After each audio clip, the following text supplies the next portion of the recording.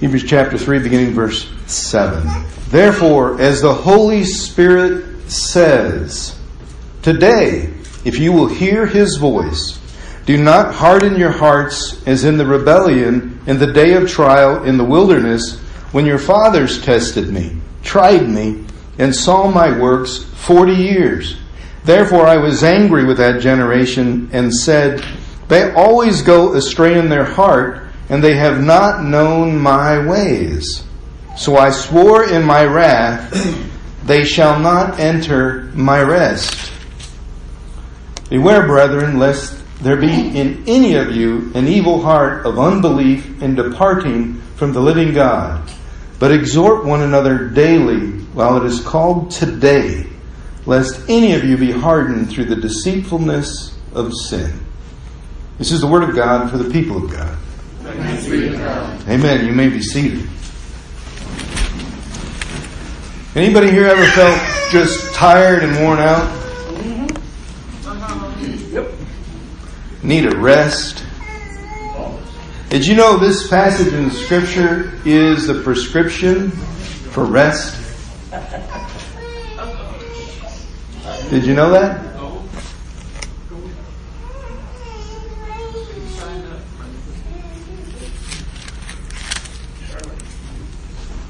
Now I want to share with you something that is going to maybe surprise you and be one of those things where you want to think about it and challenge it. That's okay. I did for a long time before I finally surrendered to it. And that's this, that God's ways work. They work very well. God knows what He's doing. He knew what He was doing when He created you in your mother's womb. He knew His plans for you, to prosper you, to give you hope and a future.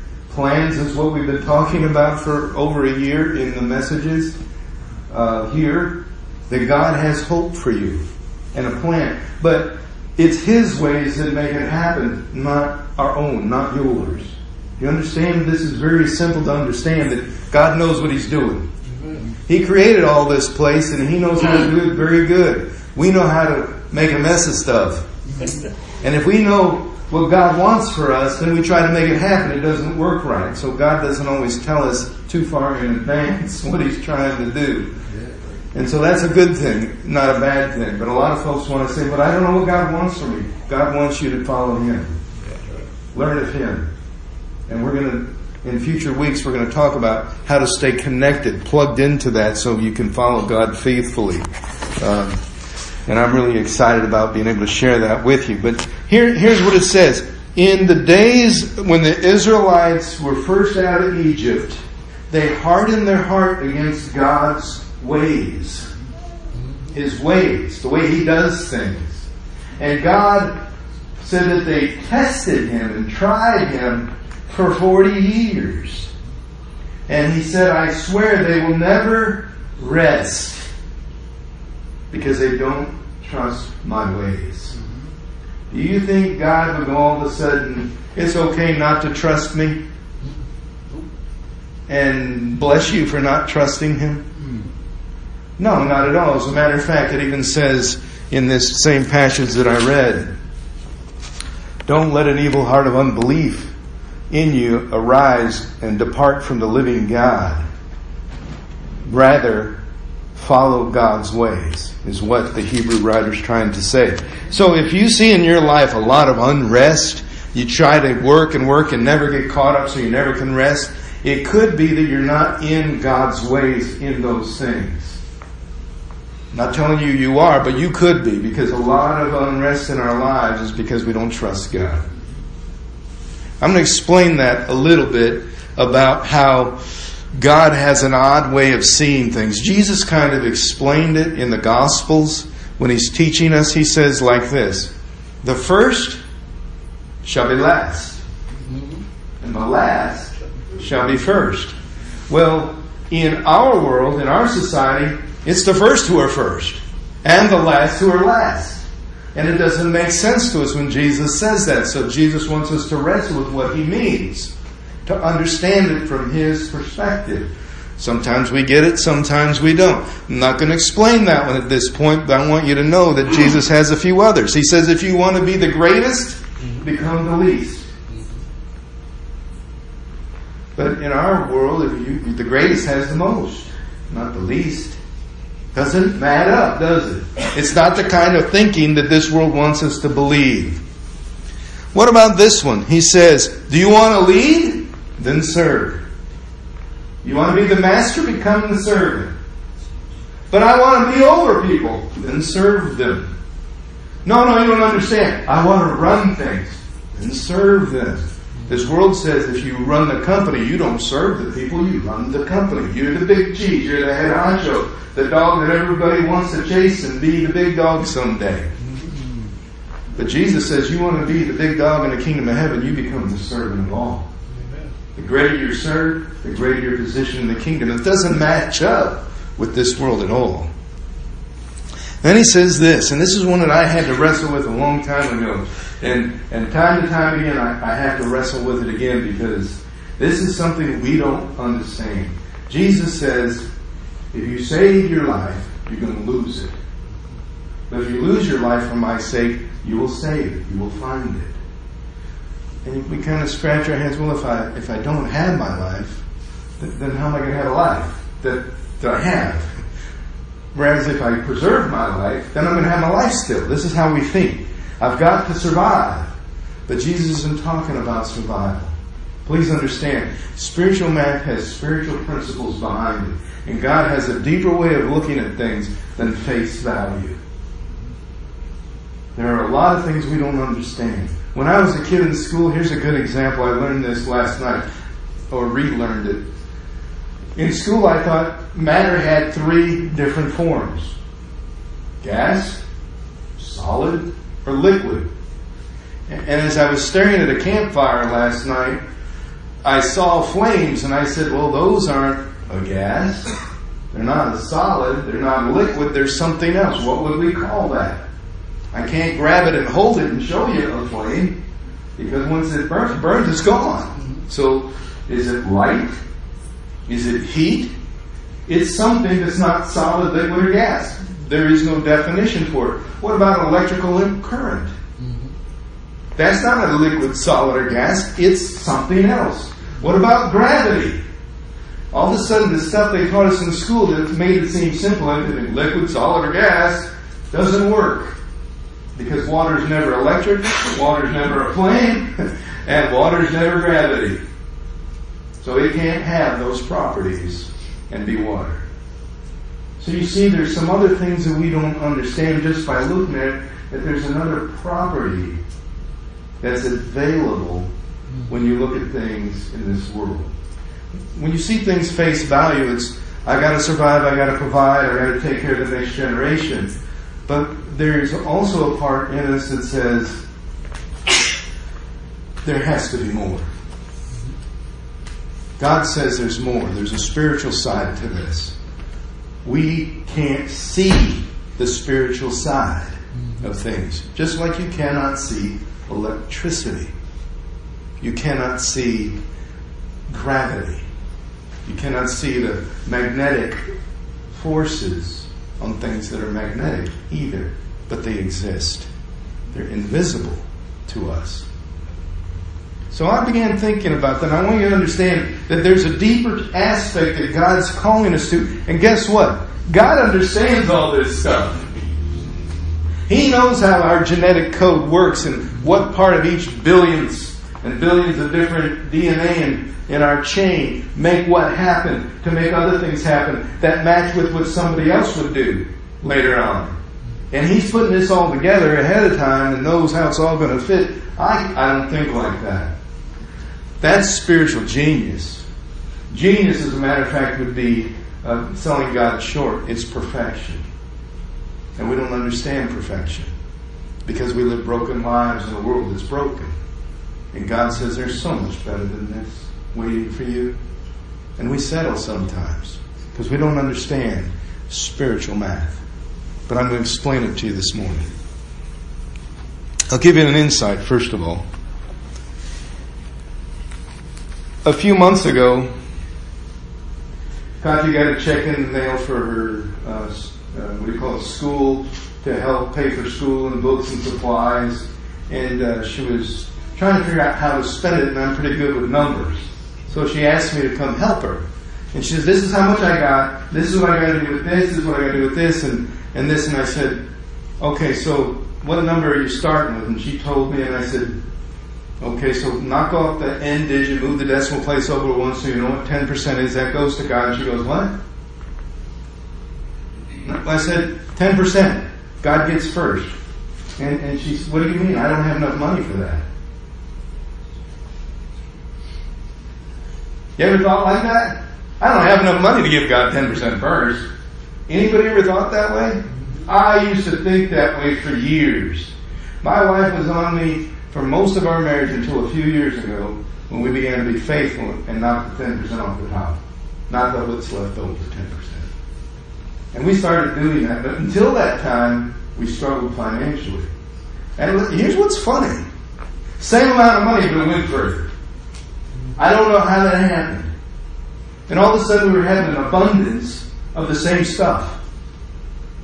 I can't do that math, alright? It's the same pie, but all of a sudden it goes further. It feeds more people. Do you understand what I'm saying? God has a way of taking what we give Him and making it bigger. In Isaiah, God talks about this, and I hope you hear what Isaiah says here in chapter 55. It begins at verse 1. I got it on the screen for you. And I'm going to kind of go through this like a piece at a time because it's really good.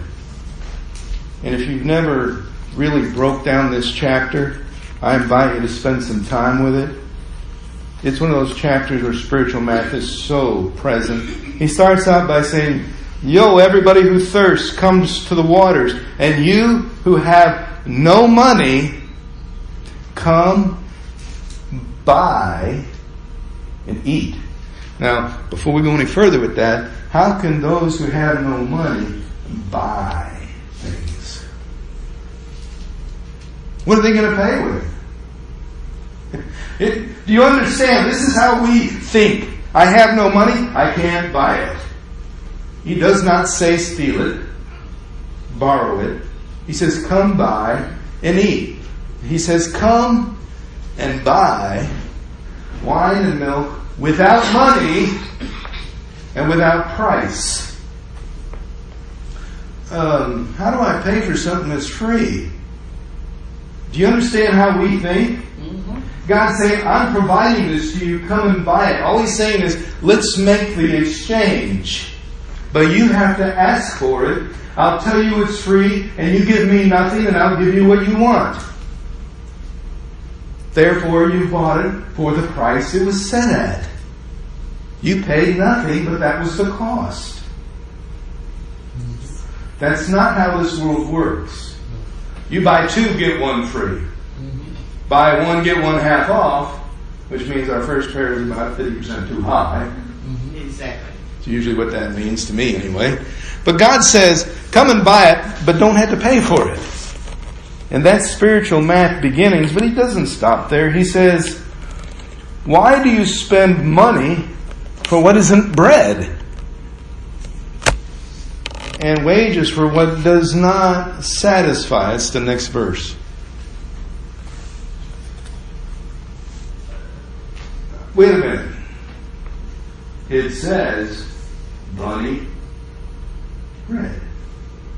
Colonial bread. Wonder bread. Or best value.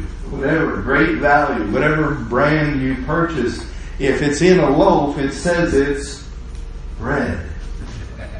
And we spend money to buy that loaf.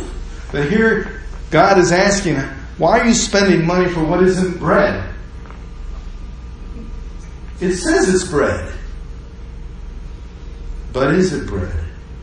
Or is it just something to eat to satisfy your body? Is God talking about spiritual bread or physical bread here? We're always talking and looking at things physically on face value. We're solid, liquid, and gas type of people. We're not into the spiritual side that we can't see.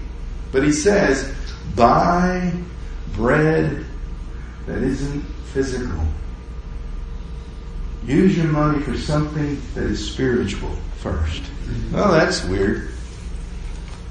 God says, listen carefully to me. Eat what is good. Oh, you know, I eat well. That isn't what he said, though, is it? He said, eat what's good. What is good? It's the Word of God is good. Eat it and digest it and let it become a part of who you are. And let your soul delight itself in a lot of steak and potato. Oh, abundance. Gee, I thought God was going to say I could eat steak and potatoes. You know, that would be a really nice, that would be eating good. No, that's eating well according to the world's standards. But it's temporary. You're going to be hungry for it again. The living water, which never runs dry, is what you need to thirst and eat and drink of.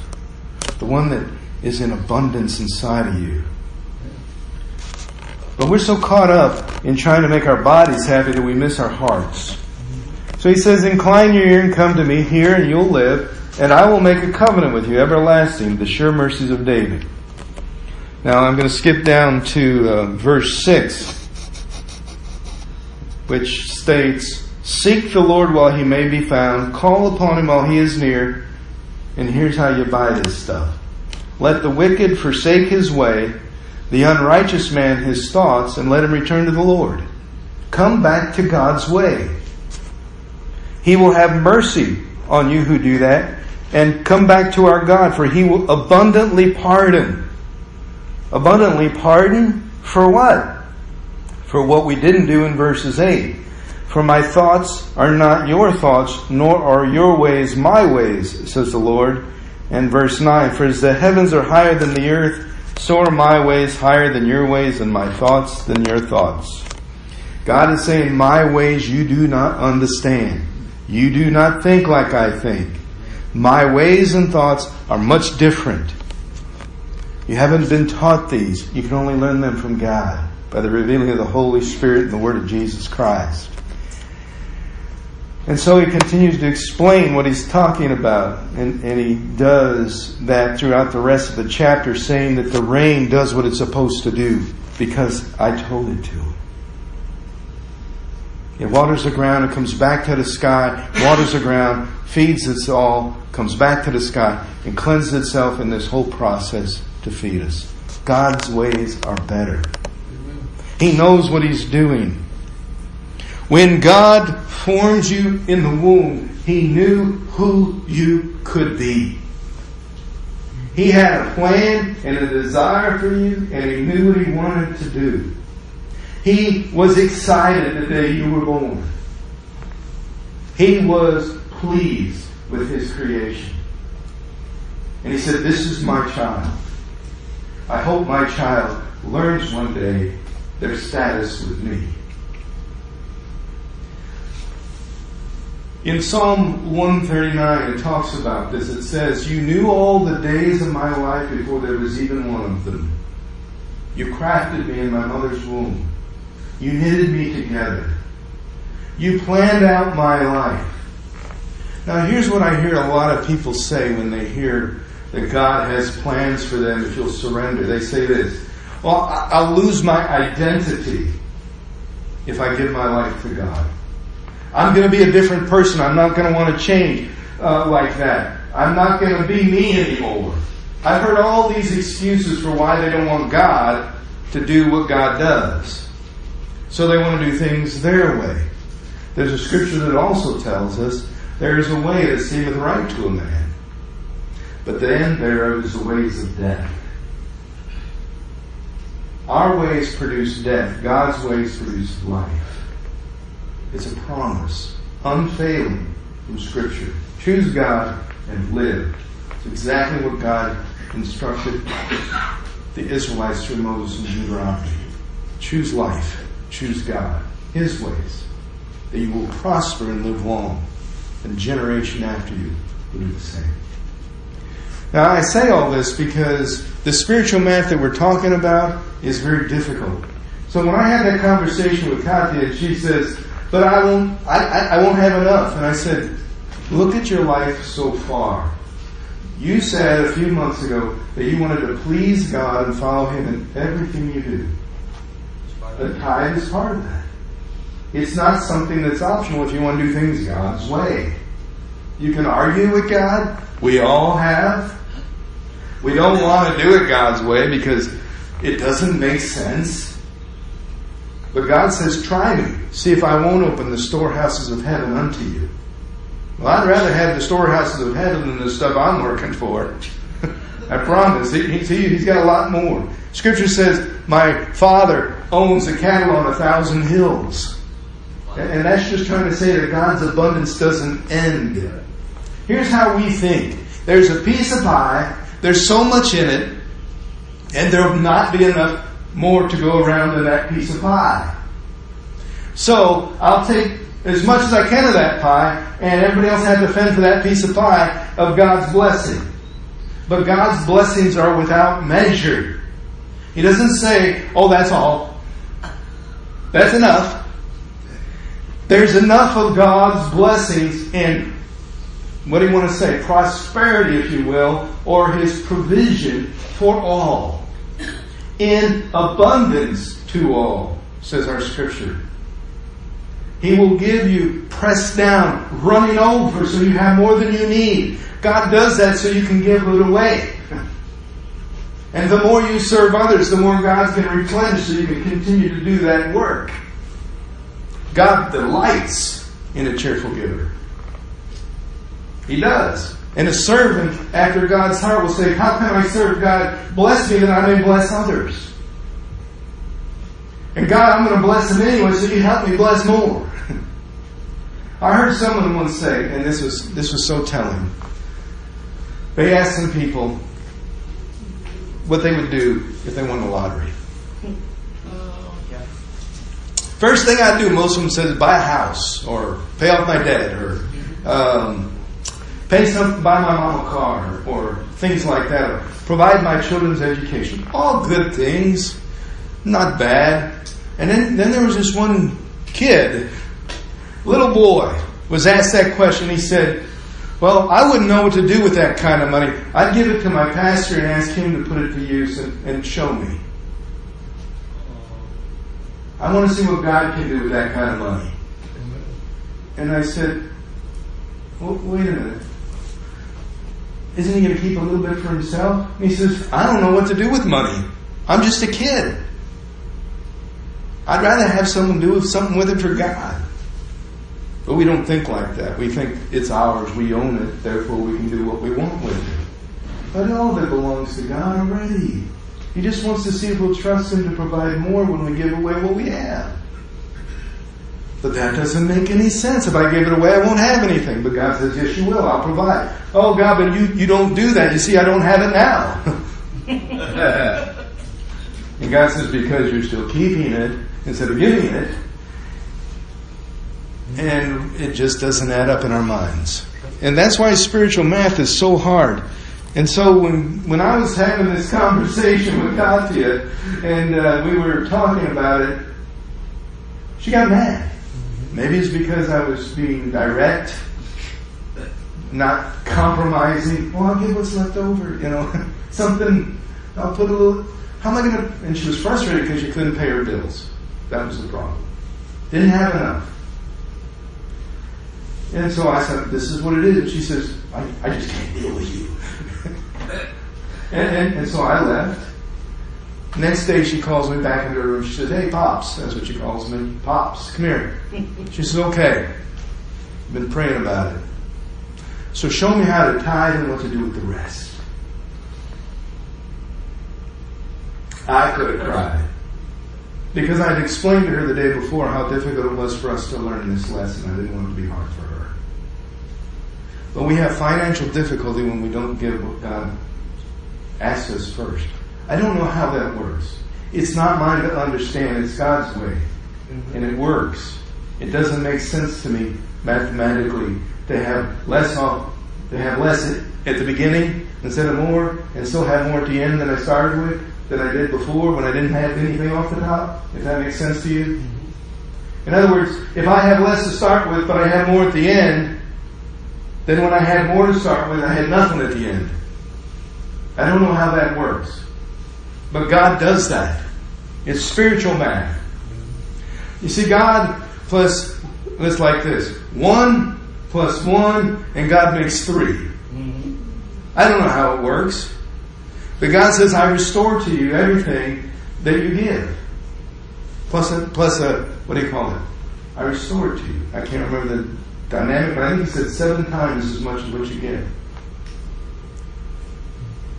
And I don't understand how he does that, but it has never failed. We've never had to say, okay, God, are we going to pay electric or the tithe this month? We've not had to do that, ever.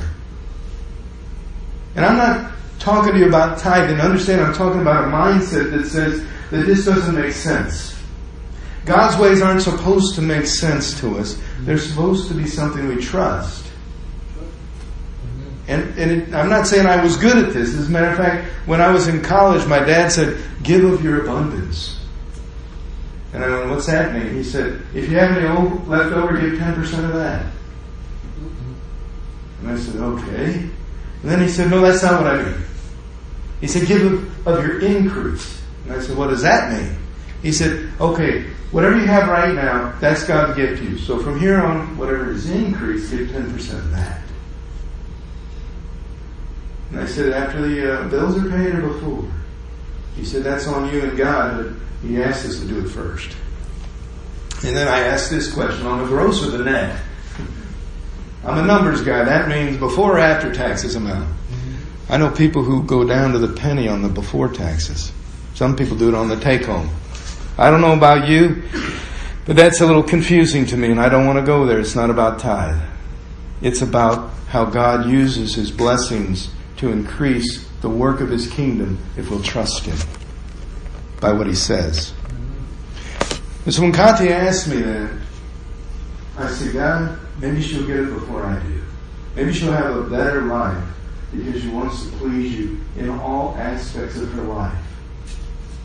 But if whatever part of our lives we don't trust God with, whether it's our trust level of intimacy or our career or our time, we're going to have unrest in those areas.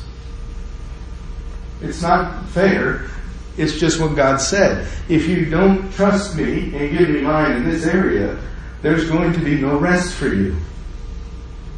That's why I asked you, do you have rest in your life? Areas where you're being obedient, God gives you rest. If you said that I'm going to start reading the Bible and praying, and all of a sudden you have a peace about that, you don't have unrest anymore. God has entered you into rest there. Not that you stop doing it, but you no longer have the turmoil inside that says, am I doing the right thing for God? It's interesting to see the change in ourselves, in yourself, when you put those things back into God's care. Because all of a sudden you don't worry about it. And there's peace inside. And you trust God for everything. I did not say that this is something that necessarily makes sense, but Jesus Christ again says, it's in Matthew 16, I got it for you, that says, if anyone desires to come after me, then let him deny himself. Take up his cross and follow me. The next verse. For whoever desires to save his life will lose it. Mm-hmm. And saving it means I got to do all these things to survive. And I'm not saying be stupid and not responsible, but desire to save it in the sense of that I'm going to do this because if I follow God, it's not going to work. He says, whoever loses his life for my sake will find it. For what profit is it if you gain the whole world and lose your soul? So what if you've lost your soul? How are you going to get it back? What are you going to give for it? If you got all the world's riches, but not your soul, is someone going to accept that in exchange? Whoever gave you the world for your soul got the better deal.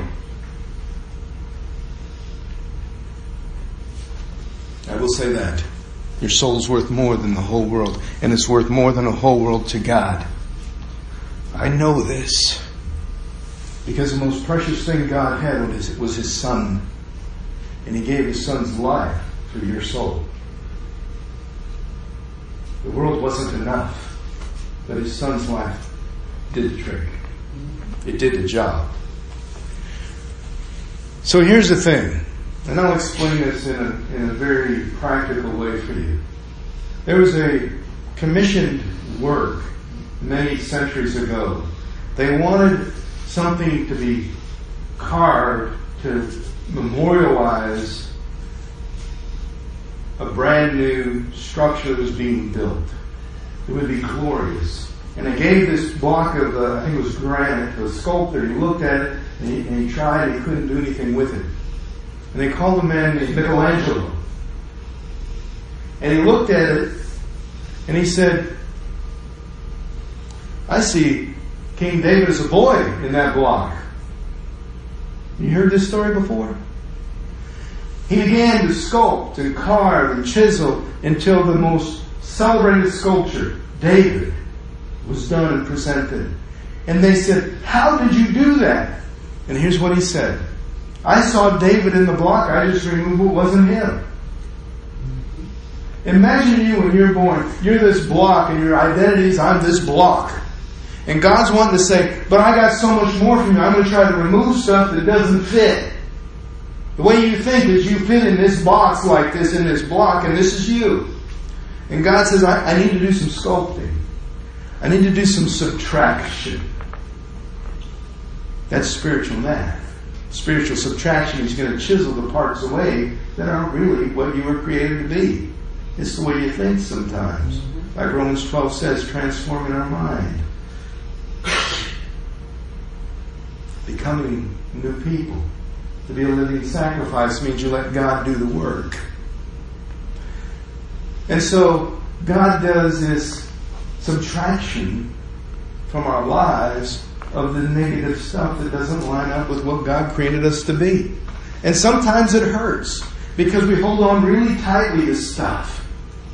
And sometimes we're caught up in an addictive cycle, or we get attached to something and God's saying, I need you to let go of that. And we're saying, God, that hurts. He said, but I'm doing subtraction on you. This is actually a good thing. Trust me. Trust me. Trust my hands as they chisel out and carve you and mold you to release you to the world that I made you to be. But we never can do that if we don't trust Him. And trust that He knows how to do the work. But God knows you. He really does.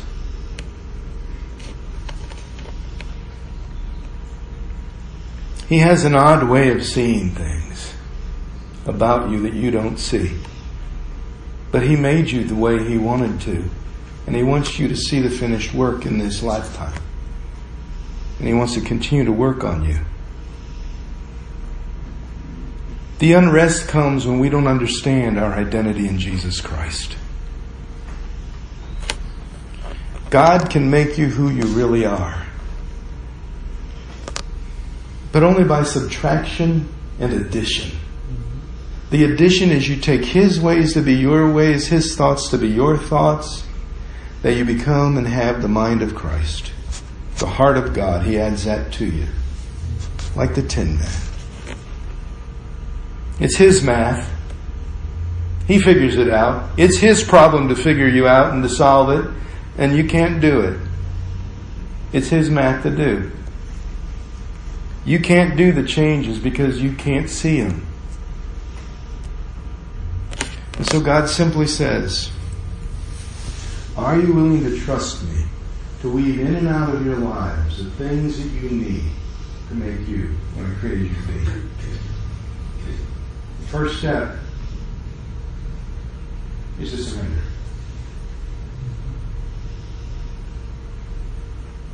Friday night, some of you were there, and we had 3 cords. I want to close with this. 3-cord strand there that my wife and I wove together. Our children holding each cord end, one per.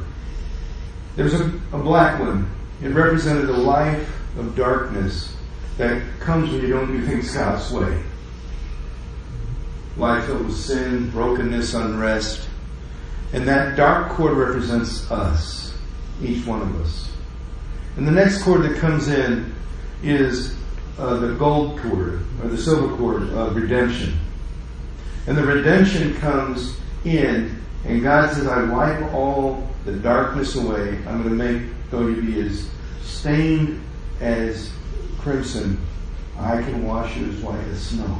And He washes it with His redemptive Son's life, Jesus Christ. And that silver cord is there for that. And the third cord, the gold one, is for the divine nature of God and His provision and divinity. And He begins to wrap those three cords like a braid. He doesn't remove the black cord that we are. We don't lose our identity. We find it in Jesus Christ, and God begins to wrap His divinity around us, and we see that we are divine and holy and royal people that are a part of a bigger kingdom than this world that God's trying to show us is in abundance. It's in blessing. It's in fruition. And the only way that others can get there is if we help them, that we serve them and show them God's way. And in so doing, God raises us up. That we may serve others and more others. And raises us up some more after we've done that to serve more and more others. And keeps giving us an abundance to be able to do that. As we're faithful in a little, He says He will make us faithful in a lot. There's that spiritual math again. And so, when you understand that the last is the one who puts themselves at the back of the line to serve others, God says, this one's going to be first in my kingdom, not to eat, but first to be recognized as someone who belongs here. One that was carved and found their place by God's hand. That's how spiritual math works. So if there's any place in your life you haven't surrendered to God, I invite you to do that this morning. If it's your whole life you've never given over to Christ Jesus, you're a lot of unrest now. Spiritually, inside, turmoil after turmoil. But any place in your life that is not walking in obedience to God will have unrest. You can't be at peace with God and walk in disobedience. He just won't allow it. That part just should make sense. He can't bless us for disobedience. But the door is open.